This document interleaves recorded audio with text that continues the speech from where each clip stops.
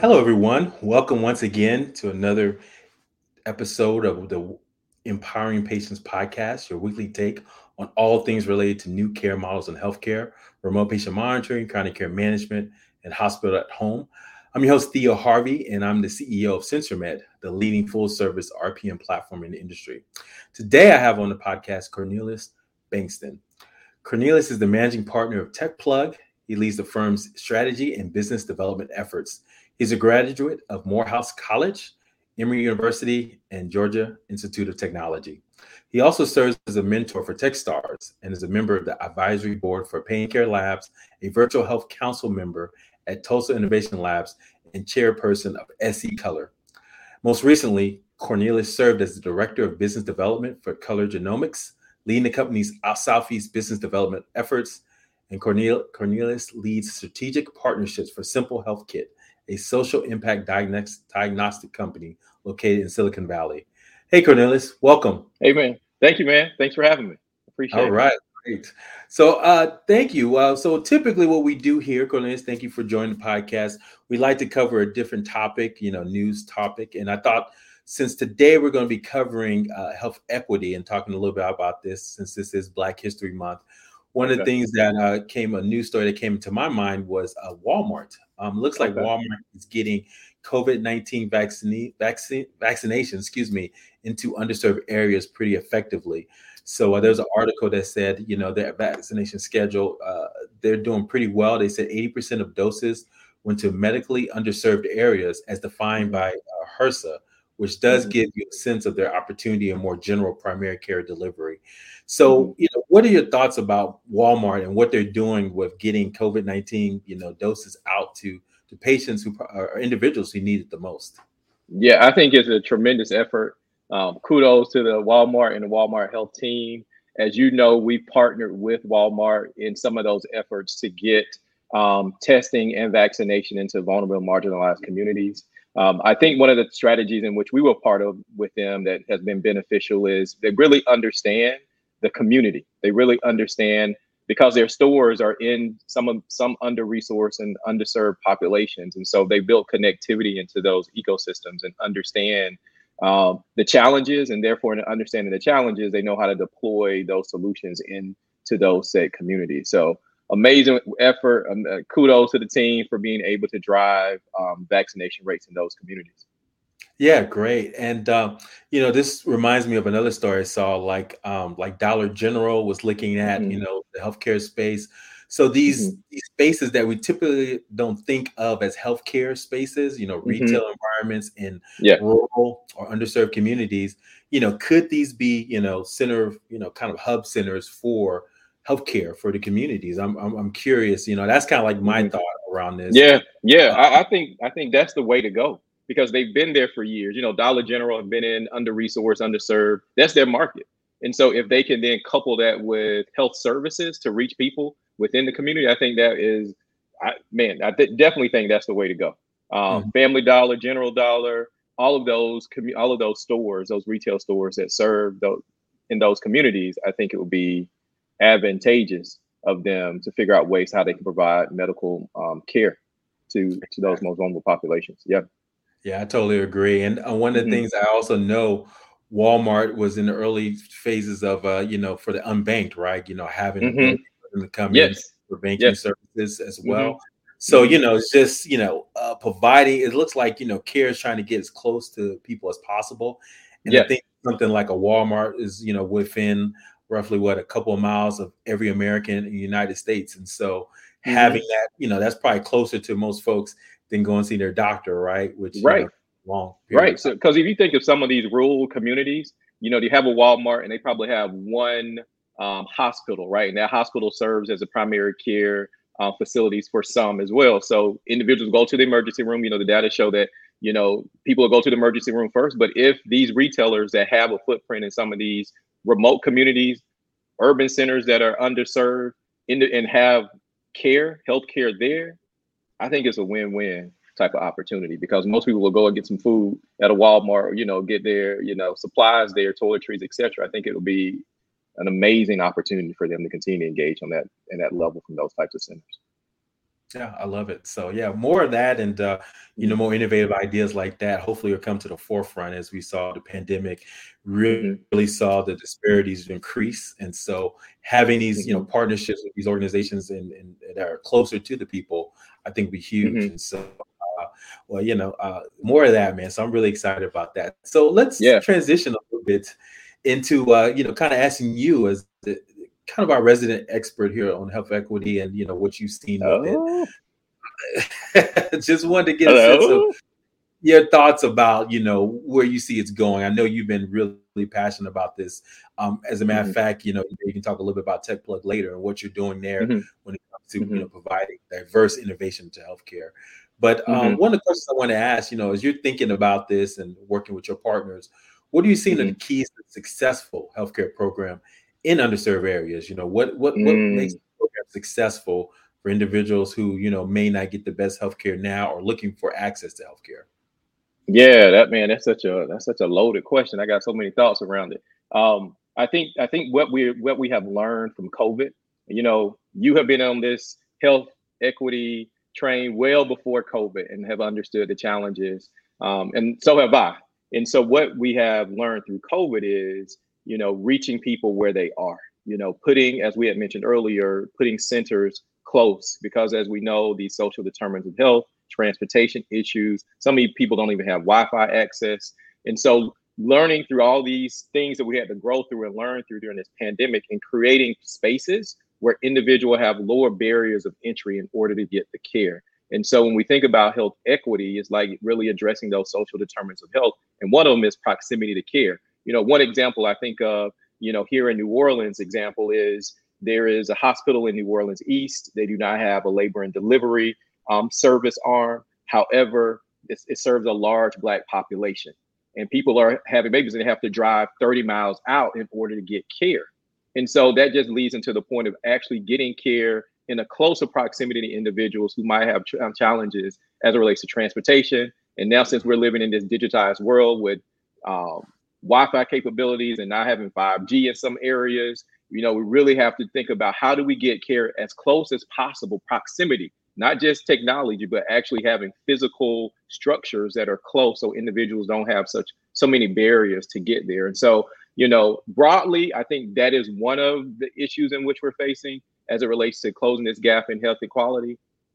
We can talk through digital solutions, but you can't have digital solutions if you don't have Wi-Fi or 5G capabilities. And so when you think about not only people in, you know, urban centers, but when you think about people that lives outside in rural America and not being able to have fiber optic capabilities that reach their place. I got an example from with a client out in Alabama where the lady is driving to individuals' homes in remote Alabama to provide care as it relates to maternal care, Mm, because the lady's about to give birth. And so, reaching people where they are. So I think we're in this space and to get care as close as possible with people and figuring that out in this technology revolution.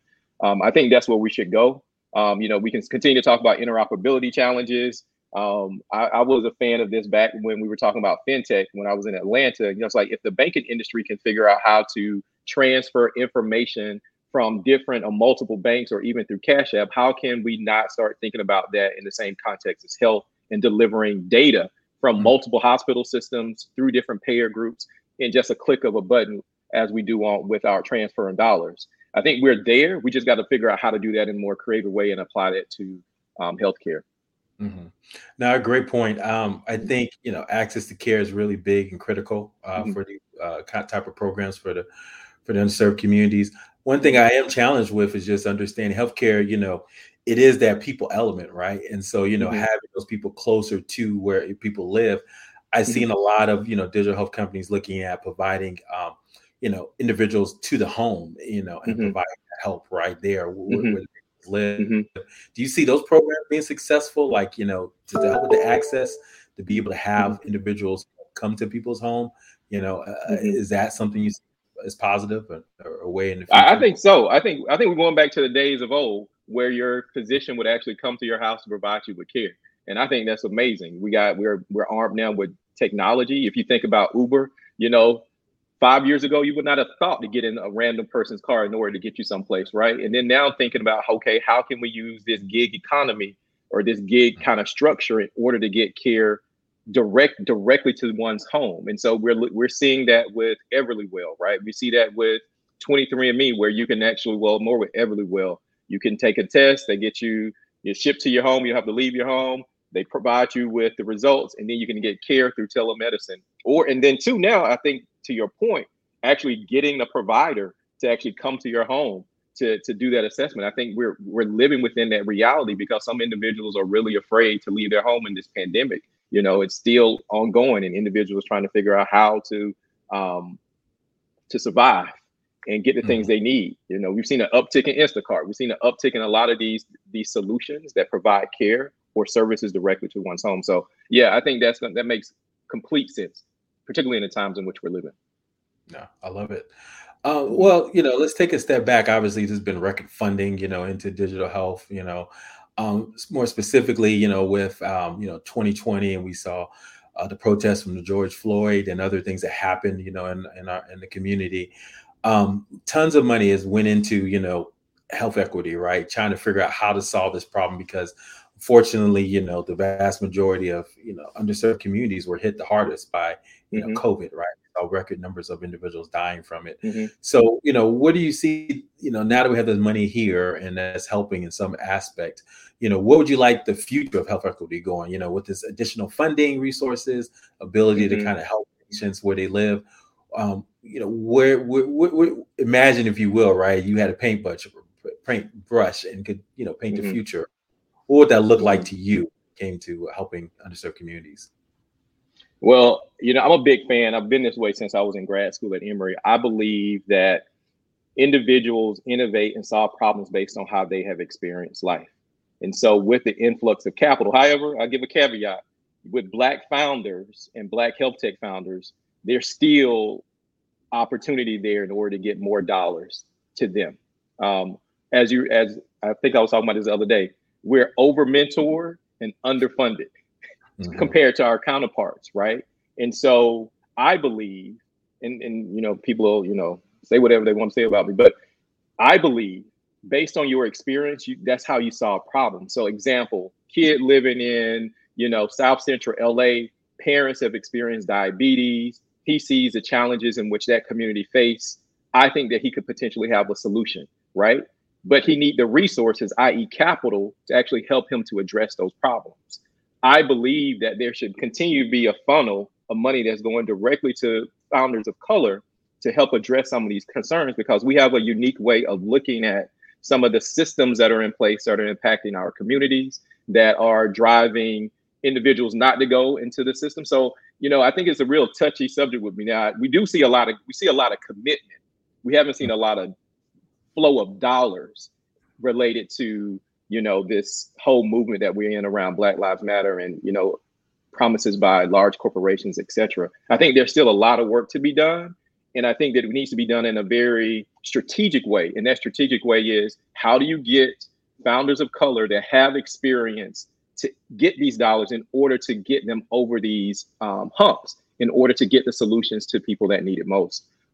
That's my thought around what should be done with these dollars. Like, not tomorrow, but like today.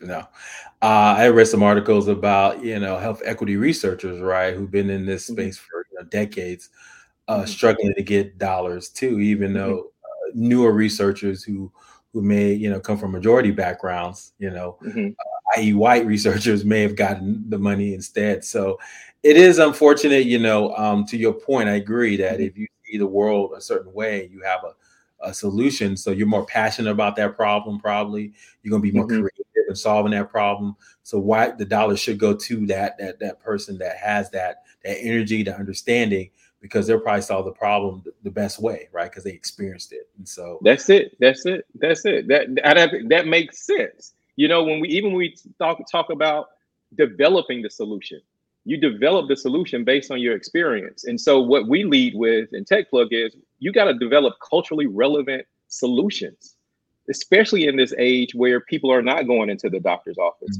How does that work in these communities that are under-resourced and underserved? Yeah, man, I'll start preaching. So I'll calm down because I'm like, let me breathe.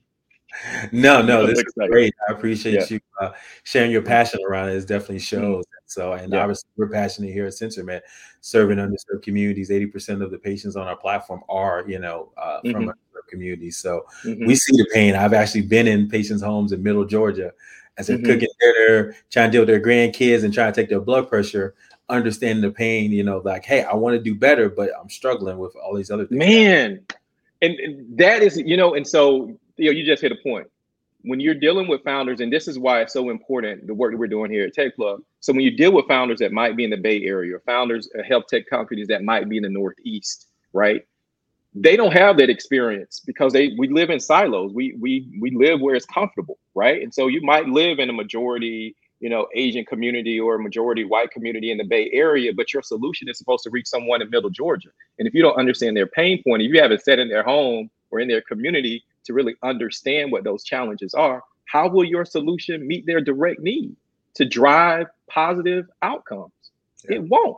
You'll continue to iterate and say that, they don't get it, or there's a learning curve and all these other things, but you don't understand, but one doesn't understand the community and Yeah. the challenges. That's the real piece here in this system, the systems that we've established. Well, not we, before us, these systems that are in place. And it's across racial lines. We live where it's comfortable for us. We live where people vibe with us. It can be past, race. It could be based on how we look at the world. And so once we get out of those silos, especially around health, this is like the thing that we're doing, that you're doing. It is not LinkedIn. It's not Facebook. This is actually health care. This is providing individuals with what everyone on this earth should have, is quality health care. And you have to get out of your silos and get uncomfortable a minute in order to get the best solution that can meet all people, opposed to people that might have it and those that don't. Yeah, well said, man. I can't say it better than that. So, Yeah. well, hey, look, you Yeah. mentioned techPLUG and what you guys are Mm-hmm. doing. Tell Yeah. tell the audience a little bit about techPLUG and kind of what you're doing there in New Orleans and what your vision is there Yeah. for the future. So I can't speak of techPLUG without speaking of SensorMed, because we've been around now for 3 years. March will be 3 years old. And Theo, you were like the first client that we had, the very first. And so, man, I appreciate you. So when nobody else knew what we were or what we were trying to do, and it's still an educational curve that people are really trying to still understand what we do. But at the heart of what we do is we help health tech founders around the country scale and grow in vulnerable populations. And it's incredibly hard work. So when you think about a company that's trying to get their first client, and that might be, and some people go right after Stanford Health, or they go straight to Emory. And I do the flip. Let's find a FQHC. Let's find a safety net hospital that we can that really needs the solution, and that will really engage with the founder in order to get it to the people that need it most. And so that's the core of our business at techPLUG. And that's what we've been working on for the last 3 years. And here in New Orleans, we're at that place of inflection and scale. So we have a brick and mortar space called the Lab in Treme. And Treme is the oldest African American neighborhood in the country. And we have a health innovation center right there in Treme to address on the ground these problems that disproportionately impact Black and brown people and underserved and marginalized communities. And so if you can imagine people like yourself that are health tech founders that are looking to engage and looking at 3.0 of their solution, or looking to engage with health systems that really serve this community, this is the place you want to be, because we have that connectivity. You can just think, just looking at our building, Mr. John's across the street, the brother does not eat vegetables, and trying to engage him around solutions that can improve his quality of life and get him off his meds, get him safely off of medication that he can live a more, robust life. And so that's the vision. That's what we're doing. We had our ribbon cutting on the 22nd of January. And now we're having people come in. We're still, getting the space up and running. I'm not there today because it's Mardi Gras in New Orleans. And so you go out and do Mardi Gras things. So we're working from home today. But yeah, the space is right there in Treme, man. We're excited and happy about what we're doing here in New Orleans. Oh man, that's awesome. It's exciting about. I think this is unheard of. The more I'm thinking about it, I don't know. So obviously, everyone's trying to create these hub centers of technology excellence, but to Yeah. really kind of like put it centered in an area that could use the resources and have funding and have an accelerator and have access to people to kind of try to, pilot solutions. I mean, it's definitely a first of its kind. So, yeah, man. You of what you're doing out there and really trying to, walk the walk, right? Because I think Yeah. we can change the conversation around health equity, in our lifetimes, because I think there's enough technology, enough opportunities to help folks.